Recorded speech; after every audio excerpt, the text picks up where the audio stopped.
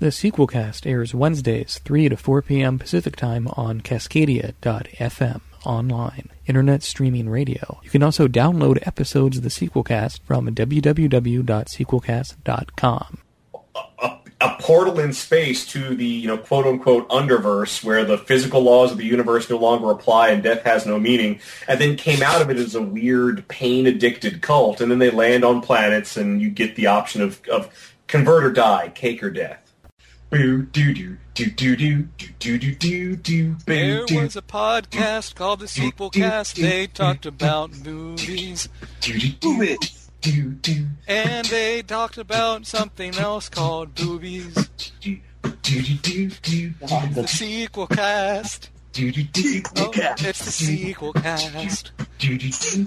It's the Sequelcast. www.sequelcast.com. Hello and welcome to the Sequelcast. This is a podcast where we talk about movies in a franchise, one movie at a time. I'm your host, Uncle Milkshake, and we're going to be talking about a lot of things. This is a busy episode. We'll be talking about the movie Chronicles of Riddick, so far the last real movie in the whole Riddick saga, as it were. And we'll also be touching on a direct-to-video cartoon called Dark Fury that's about Riddick, and talk a little bit about the video game Escape from Butcher Bay and Assault on Dark Athena. With me is Thrasher, who just hung up on Skype. I'm sure he'll jump on later. And we have a special guest, Kane Threebo. He is the host of the AnimuCast, a podcast about, current anime stuff, I guess? How would you describe it? AnimuCast is about, basically covers anything anime or manga. Most of it's mainly news, and we talk about a lot of kind of what's going on in the industry and things like that, but it's mainly just three friends bullshitting about anime. That's cool. I haven't seen I was in anime a lot in college, or into it, I should say. I wasn't in any anime. Let's get those straight. Yeah. In case anyone is confused. So, yeah. But since then, let me add... Hold on, let me try adding Thrasher. Oh, wait, there he is. Will, you there? Showing that he's on. Shows you how I can't use Skype. Oh, Skype. Always there for messing stuff up. Yep. But it works. It does the job. Does a body good. I don't know about that. No. But, it's caused me to rage and throw things a few times. Yeah. Okay, let me add him on. I was clicking on the wrong thing. That might help if you call him back. Yeah. Will. Sorry about that. Oh, that's okay. I was just talking to special guest Kane Threebo about the AnimuCast, which talks about anime news. And now, is it mainly about current shows that are on in Japan right now that are fan-subbed, or is that not always the case? Well, we usually will discuss what we try and do is talk about one of the current things that's running in Japan at the and whether we like it or hate it and what's wrong with it and all that kind of fun discussion. But sometimes we like to delve into the old stuff, and I mean we just try and keep it. It's not so much like super focused or anything. It's just we get together, we have a very loose format, and just kind of kick back and talk about our hobby. Now, I've heard there's a show, tell me if this is true, it's a Gundam show called Gundam Unicorn. Yes. Is it good? Gundam Unicorn is pretty good. It starts off really slow. The problem with Gundam Unicorn, at least that I think the problem with it is that it's released as an OVA format, so it's released in single, each DVD or Blu-ray that comes out is one 55-minute episode. And the problem I think they've done with Gundam Unicorn is it's cost so much money for each episode. Like, the Blu-rays on Amazon are like, I think, $45 or $50 a piece for one 55-minute episode, which just is not the norm for the industry now. No. And so it's already got that stacked against it. Now, granted, the show, I mean, it's beautiful. The animation's great. It's a really interesting story. It's actually based off a really popular manga that came out in Japan, I want to say, like 10, 15 years ago, maybe more. And so, I mean, as for like the Gundam fans like myself being, psychotic Gundam fan. I mean, I was really hyped up for this, and it's delivered, but I don't think it's delivered to the mass market. I think it's only kind of delivered to the niche market. Why is it called Unicorn? Well, that's because the titular Gundam, the Gundam Unicorn, has actually a most Gundams have the kind of that V thing on their head. Yeah. Well, in Gundam Unicorn, the Gundam it has a kind of a boosted mode that it goes into, and when it's in its regular mode, that V actually comes together into a kind of a horn that comes out the top of its head, and then when it goes into boost mode, the V separates into the kind of the classic V shape that you get on the Gundam heads. I see. Yeah, just a design choice. I mean, really, that's all it is. Thrasher, do you have an anime-related question to ask King Threebo? Well, actually, I suppose so. In the past 10 years, what anime have you gotten the most enjoyment out of?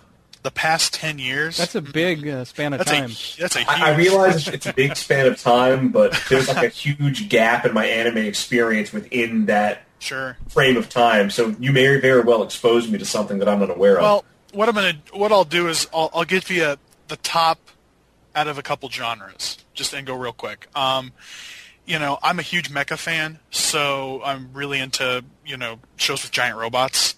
So, things from Gundam 00 came out a few years ago. It was pretty good. It's a little on the emo side sometimes, but very good animation, lots of robots shooting each other. I mean, if you want to talk about like the best mecha show that's come out in the past 10 years, for me it's tied. There was Gurren Lagann, which is a mecha show that embodies everything about old school 80s super robot mecha that I love, where it's, the more powerful, the more angry the user gets, the more powerful the robot becomes, and so people are screaming and yelling and punching each other with robots, and things are happening that make no sense. And I mean, it's basically just this huge homage to old school super robot anime, but it keeps its own at the same time, and it has its own character. And it's one of those shows that you watch, and at the end you're just like, "Fuck yes, that was awesome!" So. I mean, that's a great show. There's a great cerebral mecha that came out a few years ago called Code Geass, which is, there's 2 seasons of that. It focuses more on kind of, there's definitely robots and stuff, but it focuses a lot on political intrigue and kind of a lot of political subterfuge and people screwing each other over, and at the same time there's giant robots shooting each other. It's a great show. I would highly recommend it to anyone that likes mecha. If, getting past robots punching each other, I mean, there's always, there's the great, romance anime. That's a huge genre. One of the best shows to come out in recent years was Toradora, which is it would take me forever to explain the plot, but very basic. It's just kind of a high school slice of life / romance show. Very entertaining, very good. What else? If you want something psychotic, Detroit Metal City was a short OVA series that came out a few years ago that's about Japanese indie death metal. Huh. It's incredibly funny. I'll stop because I could go on for hours and hours, so I'll stop. But there's just kind of a few things to throw out there that's some good stuff to watch. Does the Animu Cast have a website? We have our basic website at animucast.com, which is basically just a nice, simple, easy place to get all our episodes. We also post on a couple different websites. We're part of the Anime Digital Dysfunction Network, which is a network of independent podcasts that all kind of come together, and we all post on our own site at addnetwork.net, and we also post up on watchplayread.com, which is actually a site that I work for and write for, and do the podcast on that too. So, plugging myself. And what is Watch Play Read about? Watch Play Read is a kind of a generic geek website. The idea is that we kind of, sure, I like to play video games and I like to watch movies, but I also, I like to read comics. So it all just kind of comes together. The idea is that I post mainly on the site, for instance, about anime. So it's basically anything geek related. We just post there. It's just this nice little community. And we have a good time. Cool. Well, I don't know if we're going to be talking about Chronicles of Riddick. That's a movie I did not find I had a good time watching. But we're going to be talking about that. Chronicles of Riddick was a sequel to Pitch Black, but it came out 4 years after the original film. So Chronicles of Riddick came out in 2004, Pitch Black came out in 2000, and it was written and directed by David Twohy, who also wrote and directed the original Pitch Black. And where to begin with this movie, I don't even know. It has such a larger sense of scale of an epic sort of quality than Pitch Black ever was trying to go for. Yeah, Pitch Black really was an intimate sci-fi thriller. The way I understood it, when Chronicles of Riddick was announced and production was ramping up, I remember I was reading an interview, I believe it was in the old Starlog magazine, actually, and they explained, David Twohy explained that his goal was to make the Chronicles of Riddick the Fellowship of the Rings to Pitch Black's The Hobbit. And I would say this movie takes an honest stab at that. I mean, it really commits. Huh. Yeah, I could see that. I think, yeah, when you put it that way, that makes sense, because The Hobbit was also a more intimate sort of story with not so many characters, and Lord of the Rings had a lot more characters, a lot more locations. That being said, I think you can jump into Chronicles of Riddick without seeing Pitch Black and not be too lost. I don't know. I think you would be kind of lost. A little bit with some of the characters. Yeah, especially the relationship between Riddick and Toombs. I mean, that you just don't get that without watching Pitch Black first. Yeah, you want to be in a position where you understand why this character's a badass and why you should root for him. Otherwise, he just kind of seems like a douchebag that punches everybody. Yeah. Punches or stabs people, yeah. I mean, it's fun to watch Vin Diesel stab people, but, you know, the Pitch Black gives kind of that background that you just kind of have to have for Riddick.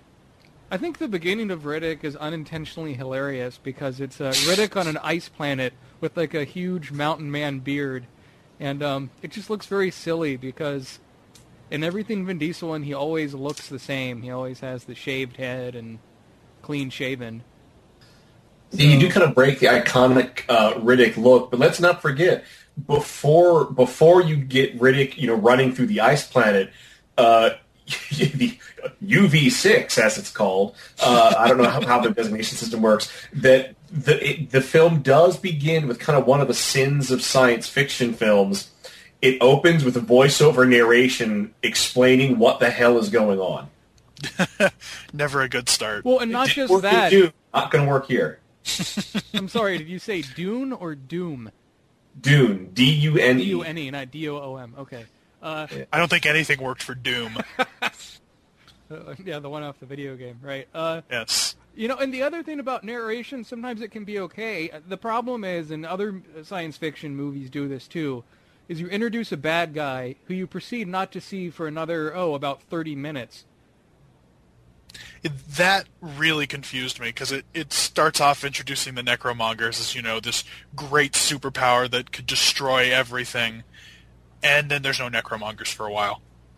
Right, and, and you already have action and sort of a conflict going on with Riddick being chased around by Toombs, so you could have introduced that a bit more elegantly, or, hell, you have the Necromongers attacking the villagers on Helion Prime later on, so... Yeah, but narration, it just seems like it's explaining things that get explained later on anyway, so... Yeah, I guess the other thing that kind of turns me off is that... Well, I guess this is just the thing about, like, Pitch Black is a legitimate science fiction movie. No matter how crazy things get in Pitch Black, you can really envision a straightforward scientific explanation for this. But once you get into Chronicles of Riddick, it really does turn into a fantasy. There's apparently a portal to, I guess, hell and outer space the Necromongers can fly through, and they can suck souls out of people's body, which is kind of one of those things. It's like it's something that bothers me. That bothers me if this is supposed to be a science fiction film. If you can suck a soul out of a body, that means you can prove scientifically that the soul exists. But could you imagine what would happen if you could scientifically prove that the soul exists, how that would affect people? You'd have Necromongers. Well, yeah, I guess that's how it affects people. It seems like a logical conclusion to me. I think one of the plot of this movie is kind of complicated, and I'm not sure how we want to tackle this. Yeah. But Head on. one basic thing about this is in this movie they explain Riddick is part of a race called the Furians. And Fury's in the name. Yeah, They're Fury's in the badasses. name, and yeah, Riddick's a badass. But I think an issue like that is this a planet full of people with shaved heads and goggles just like Riddick? Well, I mean, that's something that kind of like stuck with me. Is like, okay, well, does that mean Riddick's been an alien this whole time, or does that mean that when humankind was colonizing space, some humans colonized a planet, named it Furia, and after a while were called Furians? And we're warriors. Yeah. I don't know. Like, and it's also part of the thing in Pitch Black I thought that made Riddick pretty cool is he didn't explain himself very much. He just was sort of mysterious. And if you explain, there's a lot of other, he's part of this race that I guess presumably has a lot of like warrior people on it. That makes him less special and a bit less unique. It's a little bit like the midichlorian problem with the Star Wars prequel. Well, right. You know what the real problem for me is, and this bothers me almost every time it comes up. I really don't like prophecies in movies, but apparently there's this prophecy that one day a Furian will fuck up the Necromongers. So, of course, the Necromongers try to wipe out the Furians, but, of course, at least one survived, that one being Riddick. The problem is once you introduce a prophecy into a movie, well, now it's destined, and the hero's choices, in my mind, just don't matter as much. We know Riddick's going to kick their asses now, not because his name is on the title of the movie, but because a wizard says he has to. A wizard did it. Yeah, a wizard did it. That's pretty much what you get. Prophecies because they remove initiative and free will from the characters. That's a good point. I mean, I never really thought of it that way with this movie, but the way when you bring it up like that, it really does kind of take some of the oomph out of it. Yeah, like in Pitch Black, there were moments where I legitimately thought Riddick was going to die. Never happened in this movie. I never felt worried for him because I never felt he was legitimately threatened. It's very true. I do appreciate at least how this movie does carry over characters from Pitch Black. You have Keith David as Imam, although he has a bounty on Riddick, but it's just an excuse to get him to New Mecca on Helion Prime. Is that it? Yeah. It's kind of confusing. Well, I guess they're just kind of convoluted because he wants to talk to Riddick. So rather than try to smuggle hire a tracker to track him down and send a message, he gets a bounty put on Riddick's head, knowing enough about the psychology of Riddick that Riddick would come to track him down afterwards. Riddick never seemed like the type to go for revenge in Pitch Black, but it seems like in this film he does become the type to come back for revenge. Well, I think part of that is because of all the backstory, because it's not just Pitch Black that's a backstory, it's also, the game as well, Escape from Butcher Bay, even though I think technically didn't that come out after the movie? I think it came out around the same time the movie was in theaters, yeah. But, I mean, there's so much... One of the problems with this series that I've always had trying to explain to people is that there's no way to really, say, okay, well, first you watch Pitch Black, then you go play this video game, then you watch the movie, then you go play the second video. It's so all over the place, you know what I mean? Oh, and by the way, Dark Fury kind of fits in there somewhere in between Pitch Black and the game. Yeah, because doesn't it go game, Dark Fury Animation, second game, Chronicles of Riddick? It's Pitch Black, then I think Dark Fury picks up right as Pitch Black ends, where they take off. And then Escape from Butcher Bay is after Dark Fury. And then I think Assault on Dark Athena happens, and then is this movie. So I think this movie is the last piece of fiction in the whole set. But, it's so confusing to try and remember how all this kind of fits together. And I get a lot of it's the fact that they were just, trying to push the license. But especially, when Escape from Butcher Bay came out, was such a great video game. So... it's like they're trying to fit story in where they have to, and it gets kind of confusing sometimes. Oh, and actually, speaking of other oddball things, We've already, at least I've made that comparison that this film is trying to be the Fellowship of the Rings to the Pitch Black Hobbit. Well, it even has its own Ian McKellen as Gandalf. In this case, Dame Judi Dench as Arion. Sure, although I like the special effect when she can sort of like vanish and come back into an area. That sort of thing where she kind of blows into an area is kind of neat. But she is, like the Basil Exposition in Austin Powers. Except it's not supposed to be funny, but she comes on and explains a lot of backstory. It says something mysterious, and because she's British, we're supposed to take it a bit more seriously. And because she's British, she's magical. All British people are magical. Yeah. Well, it's like she's apparently from a race called the Elementals, and apparently is made of solid air. But they don't explain this at all. Yeah, it's just kind of, you're supposed to go, okay, Elemental, sure. At no point, it's because it's the only 100% confirmed alien in the film, but then they don't want us to think about it. Because it's not like Star Wars where you don't have to think about the aliens because they're omnipresent. This film has one non-human, but then it doesn't want us to think about them. Yeah, I mean, so in this movie, I guess trying to get back to the plot, Riddick goes on the city of New Mecca on Helion Prime and confronts Imam, who's a Muslim. Is he a priest or no? I think he'd be a cleric. Cleric. Yeah. Well, then what's the difference between a cleric and a priest when you get down to it? No, sure. When you get to the nitty gritty, it's. Well, actually, I take that back. No, a cleric is a healer caste. A priest is kind of an ecclesiastical bard class. The role-playing game reference. Right. But anyway, shortly after Riddick lands in New Mecca, the necromongers start killing a lot of civilians. And is it because they're just trying to get rid of Riddick? Or... To get rid of Riddick, and because they're evil. Yeah, they don't really explain it other than that they just like to blow crap up, I guess. Like, that's pretty much it. I guess I don't explain what the hell the necromongers are. There are apparently some people who went through a portal in space to the, quote-unquote underverse where the physical laws of the universe no longer apply and death has no meaning, and then came out of it as a weird, pain-addicted cult, and then they land on planets and you get the option of convert or die, cake or death. I mean, I look at the armor of the necromongers, and I think it looks pretty reminiscent of the armor of the Uruk-hai, of the Oryx and stuff in Lord of the Rings. I think you definitely get a bit of that tone. It's kind of got that cold steel kind of look to it. Yeah, especially in space. Sure.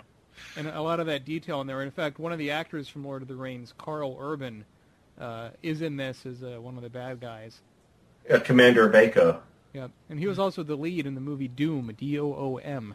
So that ties back to that reference. But... Well, speaking of what the necromonger stuff looks like, their spaceship, like on the outside, looks like a giant dagger with a triple tomb head hilt thing, and then on the inside is like this crazy Gothic cathedral. Very interesting set design on that. That stuff. I mean, it kind of gave them that. I mean, it definitely gave them the air of like weird and creepy. I mean, that definitely worked, and you were supposed to feel that way about them. But it also kind of made them seem a little too, I don't know if this is exactly the right word, but a little like flamboyant, or a little like, look at us, we're creepy sort of thing going on. You know what I mean? Yeah. Yeah, like I think the costumes at the set designs were kind of interesting, but I'm not sure if it was the acting style or that you never had any bad guy that was that. You don't have any characters in this that were as interesting as characters in Pitch Black. I guess I'll put it that way. That's true. And I half expected them to all have British accents because we all know that everyone evil in space has a British accent. Yeah, that's true. But I mean, I'd like to see at least just once, an evil Dutchman in space. I guess there was an evil. Was that an evil Dutchman in Austin Powers 3, Goldfinger? Or yes. Not Goldfinger. Damn it. Goldmember. That wasn't a science fiction film. That was a spy comedy. But he was still an evil Dutchman. I'll give Matt that much. Yeah. Oh, okay. That. half credit. So it's like a C-. Don't tell me this is going to be another one of those episodes where we talk about a lot of other movies. we have a lot to cover. Stay on target. Stay on target. Very good. Red 5, copy. So with Riddick, these necromongers attack the village.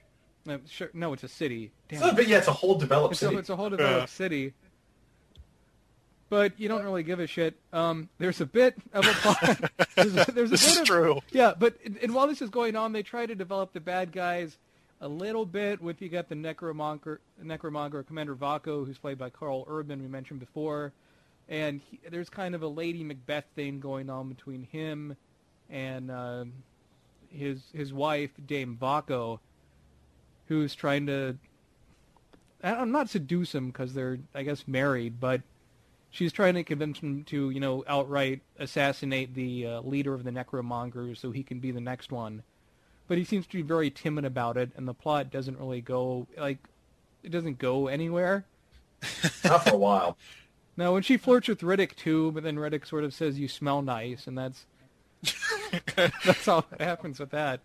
Well, Riddick's been in and out of prison most of his life. I think if a woman if I was in and out of prison most of my life and had mirror eyes, and a woman started hitting on me, I probably would compliment her on her scent. Mm-hmm.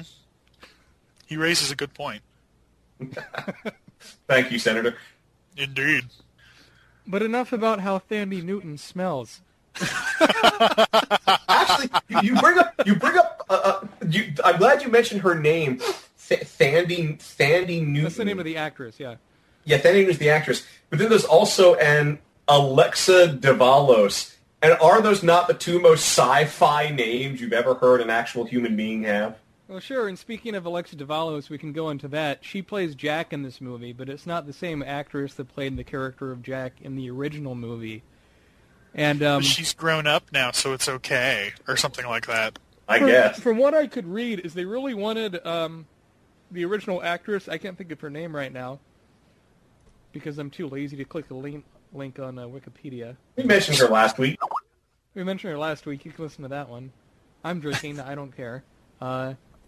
So, in this one, it's a different actress, and I really don't think you miss that much, because the character is several years older, and while I thought the actress that played Jack in the first one did a good job, I don't know. It's not like this is a sequel that takes place right after the first one, where not many... Well, it's really unclear when it takes place. That's true, too, yeah. So did you think Alexa Davalos did a good job as Jack, or I thought she was fine. I don't know. She just fights people and is a bitch. Yeah, they don't really develop her character more than angry and likes to stab people, which seems to be a common theme in this film. I liked Jack up until the end of the film, but we'll get into that when we get to the end of the film. I think it's interesting you got a good scene of dialogue between Jack and Riddick where at some point that doesn't happen in this movie, but you think they could have put it in this movie because it would have been important. Riddick abandons Jack, and Jack, wants to do anything to track Riddick back because she looks up to Riddick so much, and that was a huge part of Pitch Black. And she tried to get the same eye implants as Riddick, and it turns out they don't exist because he's a Furian. And I think if they went into a bit more of their relationship... Wait, they don't exist because he was a Furian? Well, they don't say that, but she says, like, you lied. I couldn't get those eye implants you had to see in the dark. And Riddick doesn't say anything. But you might infer that Riddick has the ability to have night vision because he's a Furian. But then why the whole story in the first film about how he got the shine job? I don't know. I'm just supposing. But well, and then you could also take the story from Escape from Butcher Bay where a shaman magically gives him eye shine. Weird. Yep. So it contradicts itself. Even more magic. Yeah, even more fantasy there. In fact, I remember playing through the game the first time and going, the hell? I thought it Pitch Black. He says he gets the job in the prison, and as I'm watching on the screen, the guy's like, magic eyes or something like that. Oh, wow, okay. Huh. Yeah, it's very different. So they've contradicted themselves 3 times in one series if you count the video game. Retcons galore. Yeah, It's a running gag. It's like the Joker in The Dark Knight. He makes up a different story every time. Oh, actually, but we don't know when Riddick does get away from Hellion Prime. He go where the place where he meets Jack is the prison planet Crematoria. Ugh. Yeah. Why is it called Crematoria? Because the daylight side of the planet is on fire. So much fire. I mean, yeah, Crematoria, Necromonger. These aren't genius names here. But I do think the movie improves once he goes on Crematoria. There's some neat action scenes in the prison. Well, and Riddick trying to escape from prison is always interesting. That's why they made 2 video games about it. Yeah. And I'm not even joking. Like, that is what makes it entertaining, is how he gets out.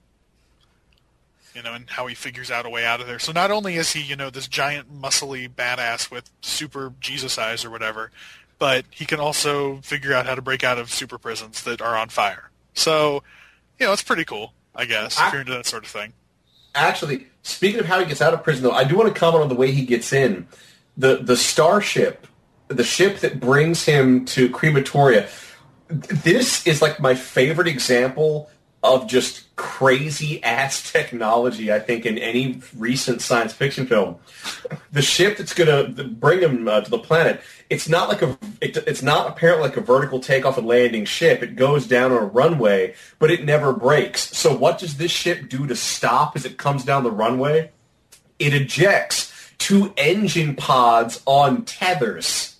Oh, I forgot about that. Blast and turn on rockets, and the rockets kind of pull against the ship until it stops. Like retro rockets that shoot out from it. Yeah, it's like, I mean, it looks cool, and in a sick way, like, I can understand the physics of it, but at the same time, that must suck, because there's a guy on the ship whose job it is every time they land to go out and reel those things back in and remount them in their launch tubes. It seems like a very inefficient design. What? Yeah, and what if only one of the rockets fires and you spin off in some crazy direction, or they're not pointing the right direction, so once they turn on, you have 2 chunky rockets flying back towards your ship. I can't remember the last time I had 2 chunky rockets flying towards me. That's an awful joke. You were pretty drunk at your wedding, Uncle Milkshake. I'm not drunk now. I'm having a beer.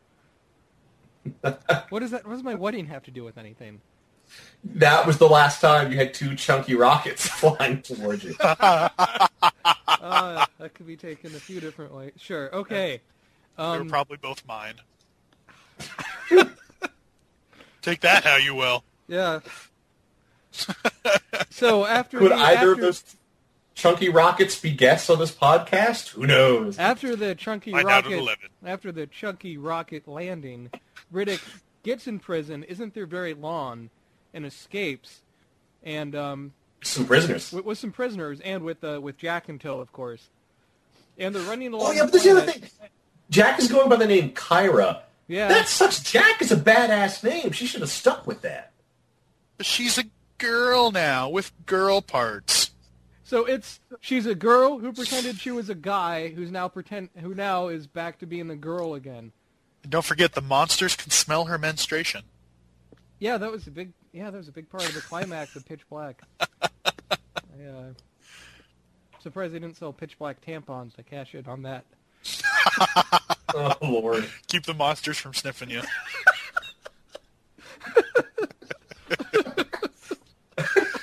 Why haven't we had you on sooner? It's a good question. Okay. Keeps the monsters from sniffing. Sniffing your cooter. Yeah. God forbid. So, in an episode of Sequelcast where we talk about keeping monsters from sniffing one's cooter, you can tell we're talking about a quality film. A sci-fi epic. Oh, yes. But speaking of sniffing, okay, here's another example of crazy-ass technology. What? Go on. No. There are these, the necromongers have these, cybernetically augmented people who are like their bloodhounds. It's like they have their noses open and they wear these giant lenses on their face that apparently allows them to smell people's biosignatures. I never thought about it as smelling. I just thought it was like a machine that could do the same thing that Riddick could do, where it could see in the dark. Well, like, everything I see about them makes me think that it's somehow related to scent. But if you want my crazy sci-fi explanation, like, it's enhanced sight, but they need to run, but all the extra information the sensor's gathering has to go into your brain somehow, so they just reroute it through the neurons responsible for scent, which is why they all have those weird blossomed open noses. You know, I don't think the people making the movie thought about it that much. It was more like, how can we make these people creepy and gothic? Or something. Yeah, so I mean, you get a lot more action towards the end of this movie, and I think it's probably my favorite sequence of events in the movie is once they're out of the prison on Crematoria, they're running on the planet's surface. Yeah, they're trying to stay ahead of the wall of fire. Right. That was kind of cool, I'm not staying going to ahead lie. of the wall of fire, and later on you have this action sequence that's between Riddick, what is it, like the prison guards and the and the necromongers? It's some like three-way battle. Who've come to the planet to kill him because they think he's part of the prophecy. I mean, they're good. They're good action sequences. I mean, I think I like all the action sequences. I just don't necessarily like how they integrate with the rest of the movie. And so, like actually, when they're running from the wall of fire, and like one of the characters ends up falling behind, and like Riddick goes to rescue him. So what does Riddick do? He douses himself in water from a canteen, so I guess he like has a few extra seconds to rescue the person. But all I can think during that scene is when you have Vin Diesel pouring the water over himself while he's getting all sweaty is, this scene's for the ladies. Well, and then there was that whole part during that fight sequence about the Purifier was his name or something like that. The guy who's, I'm actually a Furion, but I'm evil, and now I'm going to walk into the sunlight because that's cool. It kind of upsetting because like if he must know about the prophecy and he's probably near the head necromonger, the Lord Marshal, a lot. Right. Why has he never bothered killing him? It doesn't make sense. No, it doesn't. And the version of this movie I saw was the director's cut, which I think is like 15 minutes longer. But yeah, that's the version I have. But a lot of that footage is apparently these scenes of, I don't remember the character's name, but Riddick keeps on having these visions of a woman telling him he's a Furion and this other guy is a Furion. But she's giving you information that you learn 5 minutes later in these other scenes.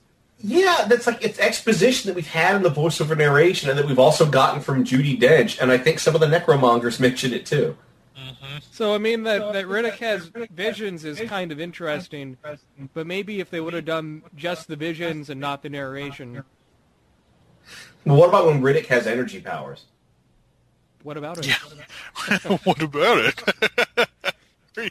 Doesn't he kind of like blow up and kill everyone and almost kill himself? Yeah, one of the added scenes in the director's cut, he like releases an energy shockwave during a fight. I believe when he's fighting the necromongers on Crematoria.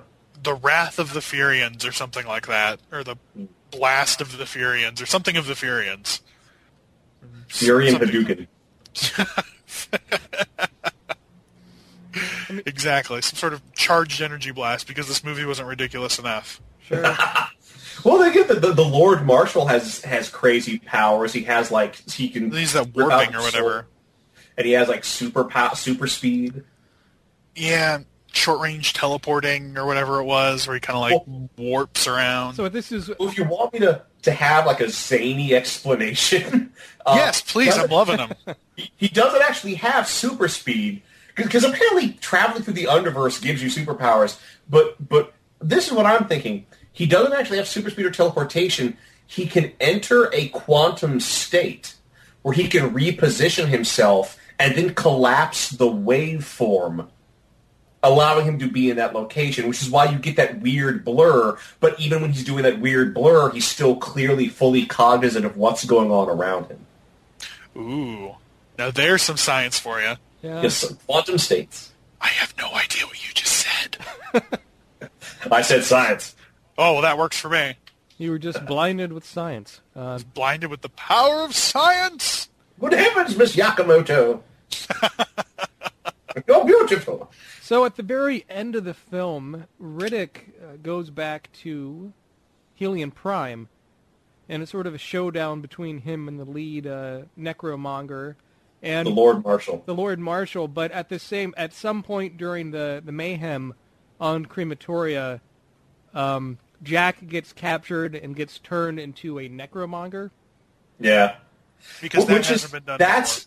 That's when I stopped liking Jack, because once she's a necromonger, all she does is stands around trying to look creepy. She's not actually creepy. She's just trying really hard to look it. You know what I was annoyed about it is they kind of set up this thing, maybe she's going to fight Riddick and try to kill Riddick, and she's faking it the whole time and tries to kill the head guy. But if that's the case, are all necromongers faking it the whole time and they could just go and try and kill the lead guy whenever they wanted? Apparently, because people seem to be able to break the whole mind control really easily.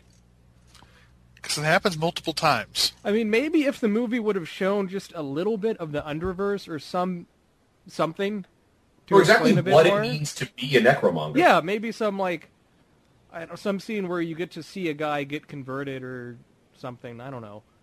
Yeah. That might have helped. The ending with all the teleporting and the fighting is okay, but I do think the ending of this movie is very ambitious, and if they do a Riddick sequel, how you would take off from this ending, I have no idea. I gotta say that I love this ending. I'm a huge Robert E. Howard, huge Conan the Barbarian fan. So why don't you explain the ending? Okay, well, so there's a huge fight. Lots of people betray lots of other people. But the short of it is the necromongers have had this thing that you keep what you kill, which gets brought up during soul stealing.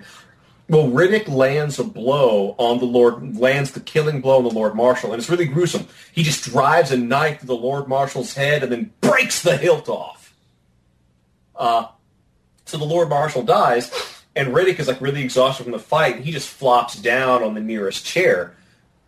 And then you keep what you kill. So all the necromongers then just all bow down before him. And then he realizes he's flopped down on the Lord Marshal's command throne. And that's when Riddick realizes, holy shit, I killed the Lord Marshal. I thereby have become the ruler of the necromongers. I'm the necromonger in chief. And he kind of gets this lamenting look on his face, and that's where the film ends. And it's like something out of Conan the Barbarian. I just imagine Conan kills the evil king and suddenly finds himself ruling the cult. Yeah, I love the ending as well. I thought that was just... I mean, as much as this movie doesn't make sense, it keeps repeating that one thing about you keep what you kill multiple times through the film. And then at the end, it all kind of comes to fruition. And it's you keep what you kill. We said it the entire movie. And yeah, I mean, it's great. And it's really clear, that's just neat. For lack of a better way of expressing that. That's just neat. It's a blatant setup for a sequel that I actually don't mind because it just puts me in awe. And I can only imagine, oh, wow, where do they go from here? Mm-hmm. And then they never went anywhere because the movie was technically a flop. Sure, it cost a lot of money to make. Didn't make so much back, I think. And one thing they did when it came out on video later on, that I've worked at a few different movie stores in my life, and I worked at one when they came out with a box set on DVD called the Riddick Trilogy, and we had all these people come and going, "Oh my God, they made a third one! Oh, I love these Riddick movies so much." But it turns out all it was Pitch Black, Chronicles of Riddick, and the 30-minute cartoon Dark Fury. And that's not really a trilogy of movies.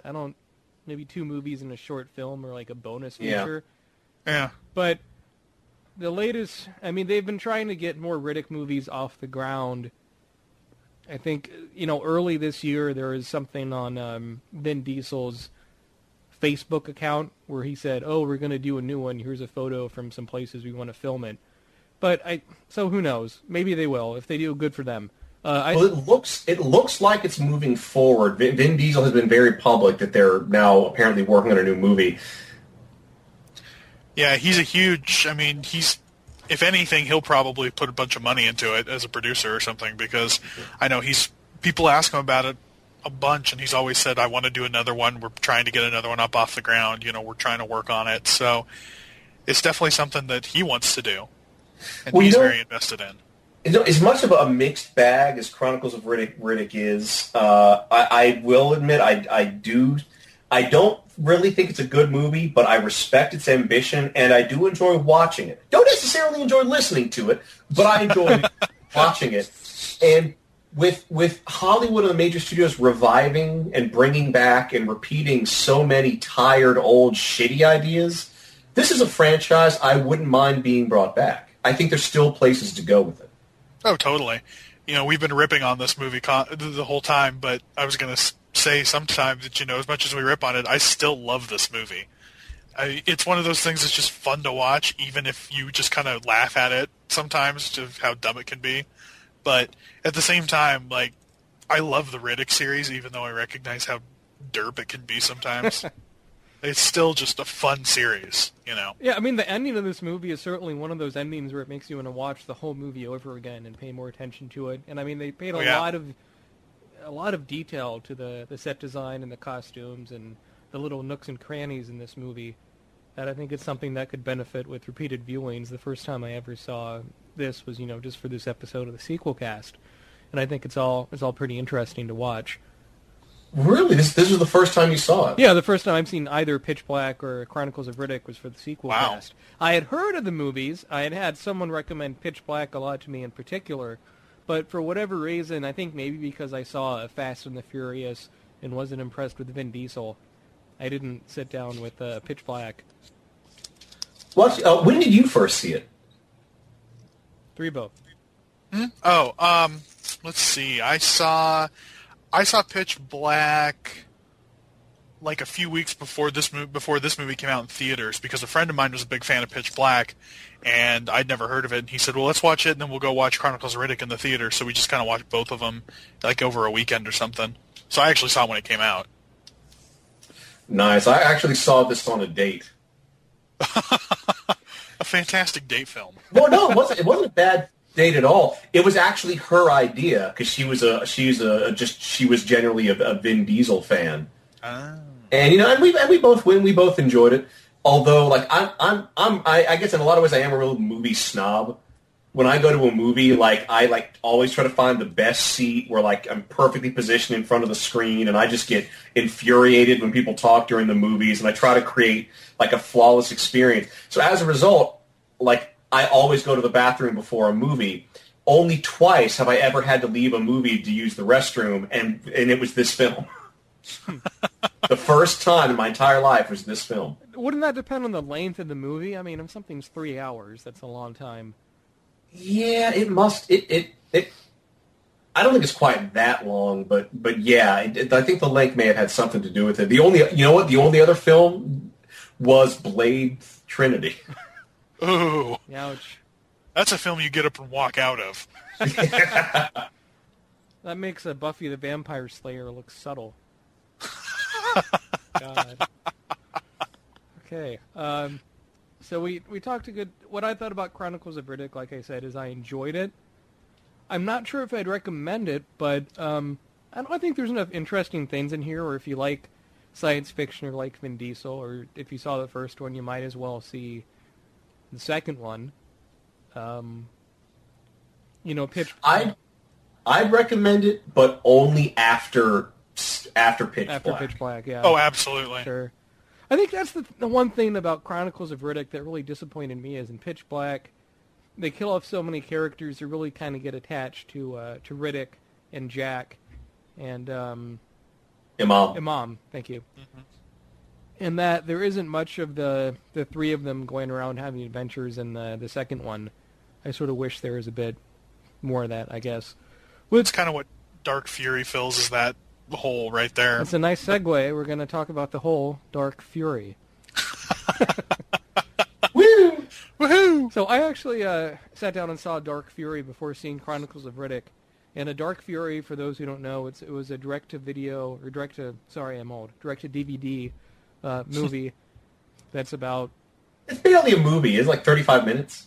Let me look it up. Yeah, it's not too long. It is exactly 35 minutes. Thank you, Mr. Wikipedia.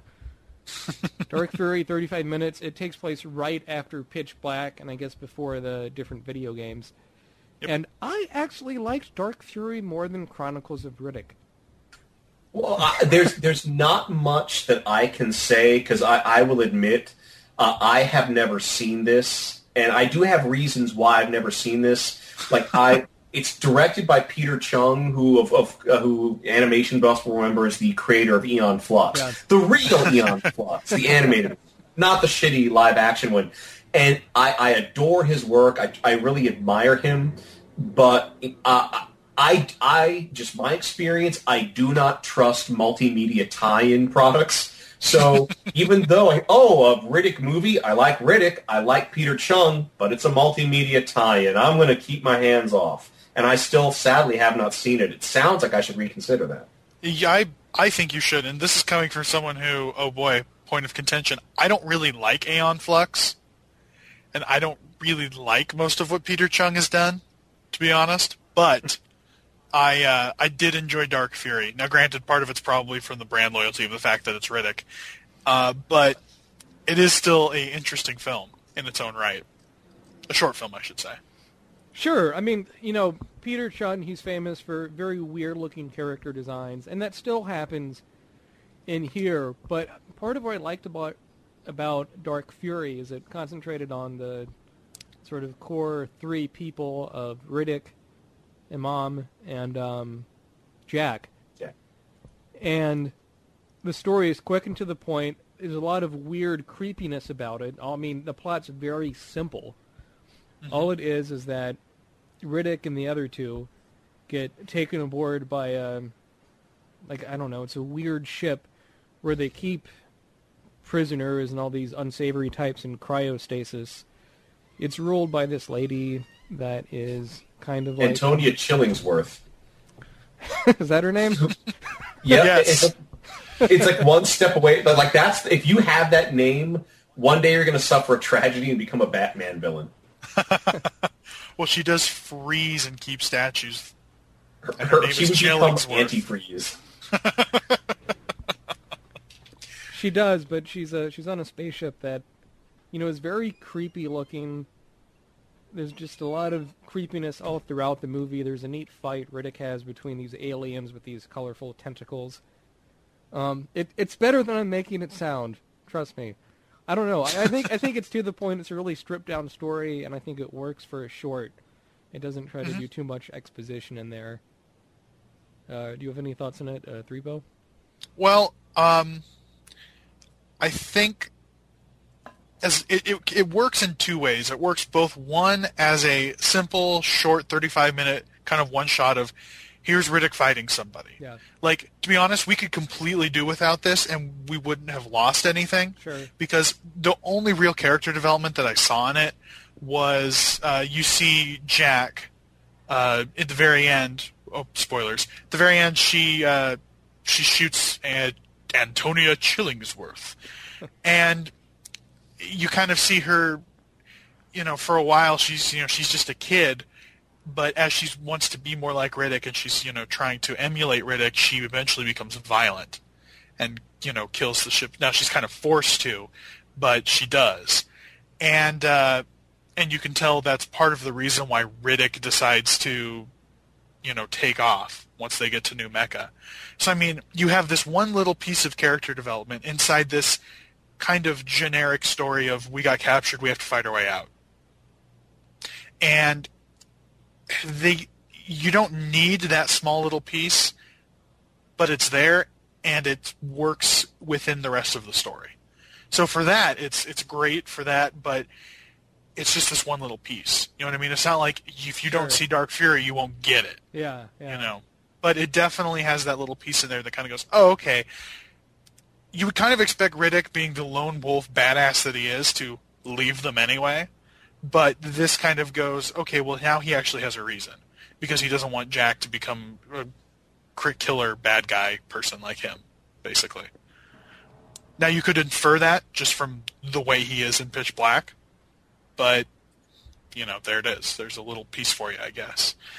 it kind of has a little bit of that tie-in feeling to it.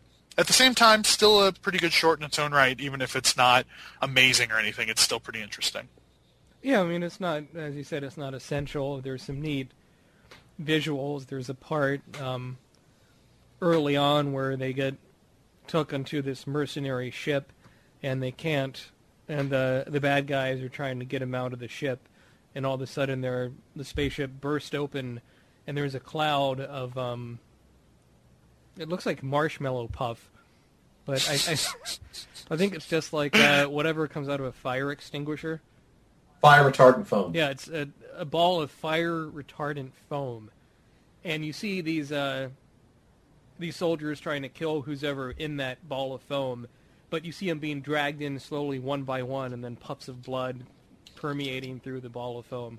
It's a pretty neat visual, but so I enjoyed it. It's short, it's to the point, but I like the dark fury. So let's move on from that briefly onto the Chronicles of Riddick video games, of which there were two. The first one... So far. Yeah, so far, right. The first one, Escape from Butcher Bay, came out in 2004, around the same time the Chronicles of Riddick movie did, and it on the original Xbox, it also came out on the PC later on. And, it took several years, but there was a sequel made in 2009, 5 years later, called Assault on Dark Athena, but that also has a copy of Escape from Butcher Bay on it, and that one's for the PC, the Macintosh, and the 360 and PlayStation 3. A game like this came out on the Macintosh? Surprisingly, according to Wikipedia, yeah. It did. There was a Mac version. What? Wow! And it is. I'm gonna have to. I use a Mac. I have to look that up. Now I can have two games for my Macintosh. Now you can play World of Warcraft and that. Well, in my case, it's StarCraft. Oh, StarCraft. Right. I guess that works too. So Chronicles of Riddick, those games are first-person games, although they have third-person segments, and the gameplay reminds me a bit of Metal Gear Solid, and it seemed to really have influenced the Batman Arkham Asylum game that came out somewhat recently.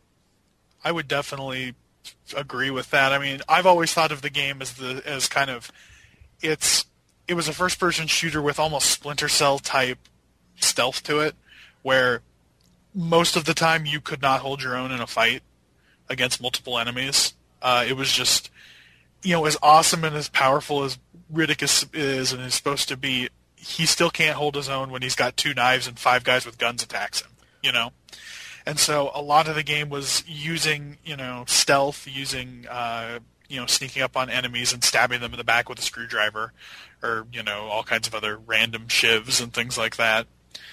And that's kind of what made the game really entertaining was it was this mix of stealth. But, I mean, there were still action parts where you'd get a gun and go shoot people, but a lot of it was Riddick being kind of this silent but still powerful kind of killer. And you typically would get a gun, but not a whole lot of ammunition for it.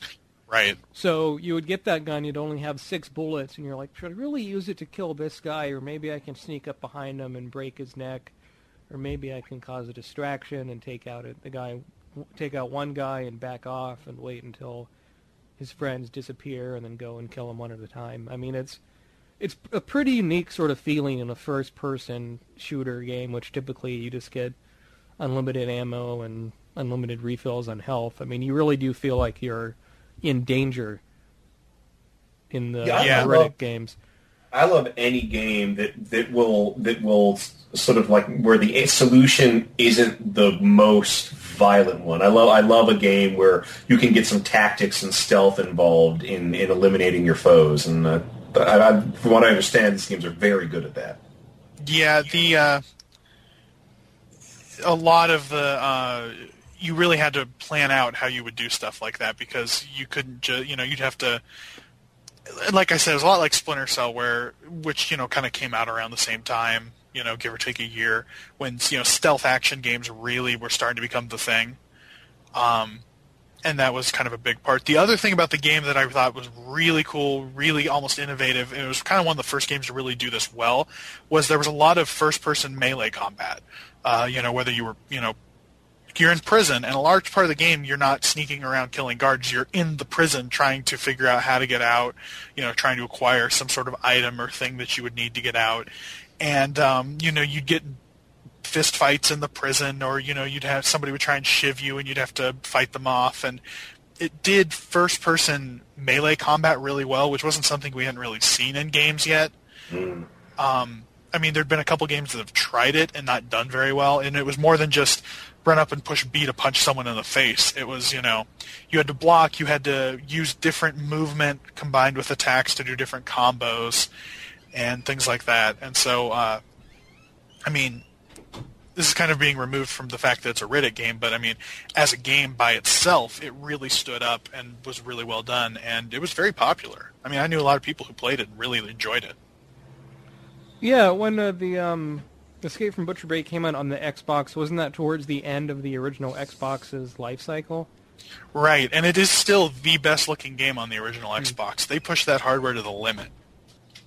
Right, and you get a lot of neat things with lighting in that game with the shadows.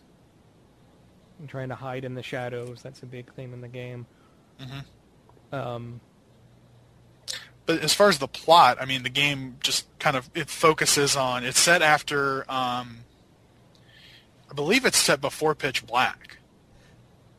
It is. Really it's set after. I thought it was supposed to bridge the gap between Pitch Black and Chronicles.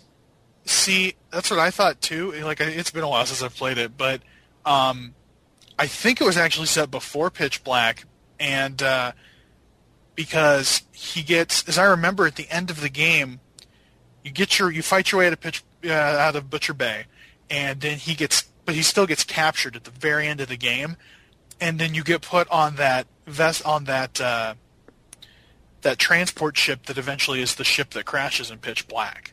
Oh, okay. And so I think that was how it ends. Unfortunately, I know we're sitting here talking about it, and I can't remember how the game ends because it's been too many years since I've played it. If so, then it's further complicated because the second video game, Assault on Dark Athena, doesn't that pick up almost immediately where Butcher Bay left off? It does. Maybe you get captured again? That's what Wikipedia is saying, yeah. I'm not sure. Well, I used to, when A Dark Athena was coming out, I worked at a video game store, and we were getting lots of promotional material from it. And one of the things they were talking about is how it picks up immediately where Butcher Bay left off. And I thought, wait, I thought one of the movies happened immediately after Butcher Bay. How many prequels are they going to sandwich between established entries? Well, I'll go. I since we started talking about this, I went and pulled up a plot summary, and it says that Escape from Butcher Bay is a prequel to Pitch Black. Huh. Okay. So I guess what happens is you have Escape from Butcher Bay, and then what happens in Dark Athena, which is basically kind of like Dark Fury, where you just get captured on this big mercenary ship and then escape from the mercenary ship. So you escape from the mercenary ship, and I guess somehow he gets captured sometime before Pitch Black, but after Escape or Assault on Dark Athena. So Riddick might be a badass who's a Furian who has all these abilities, but he gets captured an awful lot. And it's always by Johns. Every time. Yeah. Speaking of which, Johns plays a very prominent role in Butcher Bay. And you really get to see some of the character development between them and why they hate each other so much, which you see, come out in Pitch Black. Yeah. So, that does make more sense that this game is a prequel to Pitch Black because, at the very beginning of the game when you get brought to Butcher Bay, he gets, it is Johns that's handing him over, and Johns is the one who's captured him. And then as Riddick escapes the first time, Johns actually captures him again, and he gets locked up in the higher security area of Butcher Bay, and then breaks out of there again, and at the very end of the game, there's Johns. So, Johns is a constant character in the game. Well, I guess that does then explain how they were able to do that shaman gives him mirror eyes scene. Right. Well, it says in this plot summary that I'm looking at that, and I remember this from the game, where you're like walking through a ventilation shaft or something, and it's dark, and all of a sudden this voice just starts talking to you, and and it says something about, you've been blind or something like that, and then all of a sudden you magically have your eye shine. And there's really no explanation other than there's a voice, and now you can see in the dark. So, once again, this plot line is just so confusing and hard to keep track of. Sure, but I have to say, if you like Riddick and you like video games and that sort of thing, you probably would enjoy the Assault on Dark Athena, which has both Riddick video games on it. Mm-hmm. I remember playing it last year. That game was really good. Yeah, and actually, that's really awesome though that they pumped up the graphics on Butcher Bay and put it as a feature on Dark Athena. I think that's great when you get the classic game with the new version. Yeah. Well, and the reason for that is on the Xbox 360, not all original Xbox games are compatible. Oh, I know. So, yeah. Oh, yes. That can be frustrating sometimes, figuring out which old Xbox games you can play on the newer system. So, I mean, yeah, it's very nice that they did that. I was able to get a copy of Assault on Dark Athena. I think it was just the PlayStation 3 version for like $15. So I think you can find it pretty cheaply. I know I've seen the 360 version at GameStop, and you can... Let me see. Yeah, and I guess a website where you can get it on the Macintosh is called Deliver to Mac. So, who knows? But it's... So my explanation is going nowhere. So we've talked a lot about Chronicles of Riddick and the video games and the Dark Fury spin-off animated short.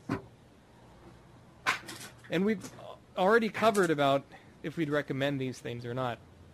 So I think we should just close off with the sequel cast ending. This is Uncle... Well... Yes? Oh, I'm sorry, yes? Were you going to say something? Well, there is something I've been wanting to get this out. Okay. The entire podcast, just to find, to just kind of take my geek on and just ride that rail to its logical conclusion. And when I say this, understand that I'm saying this with no guile or sarcasm or any offense intended, but The Chronicles of Riddick is the greatest Warhammer 40,000 movie ever made. Nothing but love to the makers of Damnatus, but Chronicles of Riddick is the greatest 40K movie ever made. Well, there hasn't been a 40K movie, has there? Well, this is where... Wow, I feel... you know what? I feel a supplementary episode coming on. Because there is a discussion to be had there. Really? The answer is yes and no, and yes and no. I know nothing of this, but I am a huge 40K fan. So you're going to have to let me in on some knowledge here. Okay. Well, in the late 80s, going back to the beginning, in the late 80s / early 90s, and what's great is you can go to, there's a special effects house called Nimbus Studios. If you go to their website, they have lots of examples of their work, and a lot of their work looks suspiciously, that they have as examples, a lot of it looks suspiciously like Space Marine equipment from Warhammer 40K, and like a 40K orc skull and whatnot. Well, that's because in late 80s, early 90s, that special effects studio worked with Games Workshop, and what they ended up producing, what they were producing was basically a show reel. At least those stories I've heard is what they tried to produce was a show reel that they were going to try to shop around as part of like trying to maybe get a 40 to show off the 40K property as something that could be made into a movie or a TV show. And what they produced was a short film called Inquisitor, which has some really shitty computer animation, but that was as good as it was going to look at the time. I mean, this is like before Babylon 5 type CGI. And it's just a real simple story, almost too simple, where an Inquisitor and some Dark Angel Space Marines, go to a planet to look at an alien relic. And it's boring, and the effects aren't that good. But at the end of it, once again, to show off the possibilities, they had 3 fake trailers. And the fake trailers they made were mind-blowing. They used to give the video out at UK Games Day. They don't anymore, and supposedly the company's kind of embarrassed by it and doesn't want to talk about it. But it has been posted to on YouTube. I think just search for like a 40K Inquisitor, and you should be able to find it. And when you can skip just to the last, I believe it's in 4 parts. Skip to the end, because the trailers are the only part that's worth seeing, and the trailers are awesome. You get to see like orc puppets and animatronic Tyranids and full-body Terminator armor. It looks great. I went digging through some of my 40K websites and found a little bit of history on it, actually. Oh, yeah. I will just read from this wonderful small paragraph. In 1990, the Lexiconum. Hammer 40K Wiki. Perfect. In 1996, for the 25th anniversary Games Day, Games Workshop released for limited sale a short movie entitled Inquisitor. The movie was created using clips and footage that were created as a pitch to Games Workshop for a movie deal. There were also trailers for 2 other films, Hive Infestation and Blood for the Blood God. Hive Infestation pitted Space Wolf Terminators against a Gene Stealer cult infestation of a hive world, and Blood for the Blood God was a second trailer and portrayed orcs and Dark Angel Marines fighting along with an Inquisitor, much in the style of the epic 40,000 video game cutscenes. And apparently Games Workshop will flag anybody who posts it on YouTube. That's what it also says here. So, well, it hasn't stopped the guy I know about, but I will not reveal anything. Well, I'm going to have to check this out because I had no idea this existed. So I may go look at this right after we end here. Yeah, but as I said, it's yes, no, yes, no. So there's that. Well, in the mid-90s, Games Workshop's Black Library imprint started publishing comic books. It published Warhammer Monthly. And it had serialized Warhammer and Warhammer 40K comics. And there was a really good one called Blood Quest about some Blood Angel Space Marines on, an epic quest throughout the galaxy to recover a MacGuffin and restore their honor. And it went on forever, but it was one of the most popular segments in the comic. So popular that a film deal was made to adapt it to the big screen.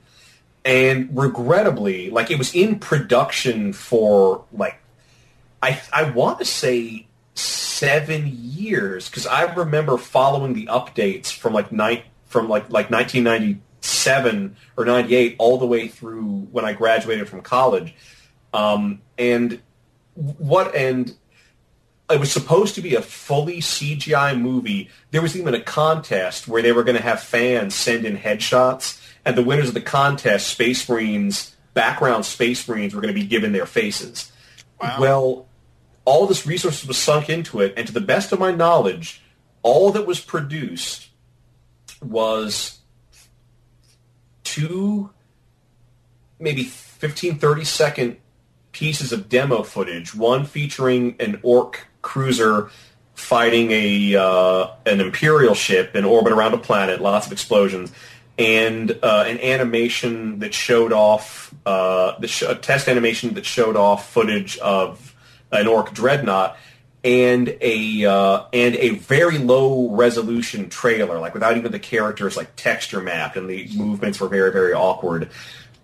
Which I believe was leaked. I don't believe that ever showed up on the official website. And finally, the project just got canned because there was just no progress made on it in so many years. Well, now we come to the next yes on the list. I'll save this for last. Apparently, there is a movie about the Ultramarines in development right now, but not much hard information has come out. And I know at one point there's an Ultramarines video game. At one point, there was some speculation that this was just people getting confused with the Ultramarine video game, and what they were seeing were cutscenes. But at least from the rumors I've heard, That's not the case. That the deal is going through. And Dan Abnett, one of the main writers on the 40K comics and 40K novels, is supposed to be, he is confirmed as working on a script. That's the best news of all, because he writes the best books. Yes. At least in my opinion. Some listeners may be able to tell by my voice that I've read some of those books. There's some good ones, there's some bad ones. And the bad ones are real bad. But the good ones are real fun. But yeah, Dan Abnett does write the ones I prefer, most assuredly. Well, anyway, between Inquisitor and this possible Ultramarines movie, there's Damnatus. What Damnatus is some very, very ambitious fans in Germany decided that they were going to make their own 40K fan film. And what they created is really a professional level quality feature film about some Imperial Guardsmen and Psyker investigating cult activity on a hive world. The movie's all in German, but that only helps it. The special effects are actually really good. The costumes are amazing. The props are amazing.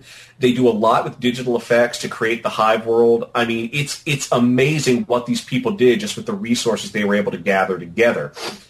The problem is, this apparently has to do with European Union, or at least German law, and I'll admit I don't necessarily understand the finer points of this. But Games Workshop has barred them from not only the plan was to just give it away on the internet for free, and Games Workshop has barred them from even doing that. What they have done, they aren't even supposed to screen this for friends, because Games Workshop has threatened them with lawsuits, because what it is because of the wording of the intellectual property laws in Germany, because it's a film they wrote, they directed, and they produced, even though it's based on Games Workshop's intellectual property, the creators own the complete rights to the film and its contents. Pardon? I'm just saying that probably would not fly with GW too well. Yeah. So as a result, it creates a circumstance where there is a Warhammer 40K, I won't say product because it was never meant to be for sale and isn't for sale, but it's a big in-demand Warhammer 40K thing that Games Workshop does not own, and a lot of people have speculated that if it did get distributed in any way, it could create a legal loophole where anyone could create Warhammer 40K stuff. Now, I think that's pretty exaggerated. But it's real unfortunate, because these were some dedicated fans, and their efforts, I really feel, do deserve recognition. They, working by themselves over just a few years, did something that Games Workshop hasn't been able to do in 30.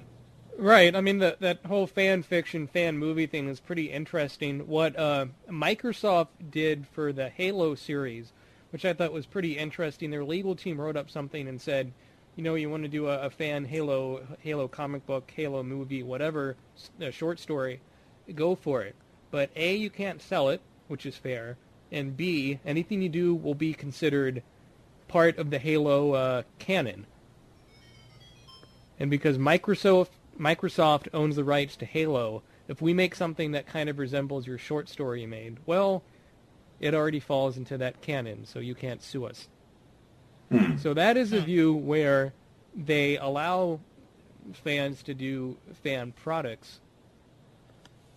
But it's weird. But I think that seems like a reasonable way to look at things. It's just so, with computers and with all these things now that fans didn't have access to before, fan movies and those sort of things are a lot more common than they used to be. Yeah, I mean, Damnatus if you're a fan, it's well worth seeing. For reasons I really can't go into, you can find this movie, but you've got to look hard. Cool. Well, speaking of hard looks, we've taken a hard look at the Chronicles of Riddick with a then a whole lot more. That and a whole lot more. Yes. But we've learned some valuable lessons. We've learned valuable lessons along the way. So thank you again, Kane Threebo, for coming on the Sequelcast. I had a great time. Sure. Well, we got to have you on again sometime. Maybe if the third Riddick movie does come out, maybe we can do like a live recording at the premiere. That could be funny. Indeed. I would love to come on the Animucast, but I wouldn't know what I'd be doing there. Although that didn't stop me from going on the Failcast.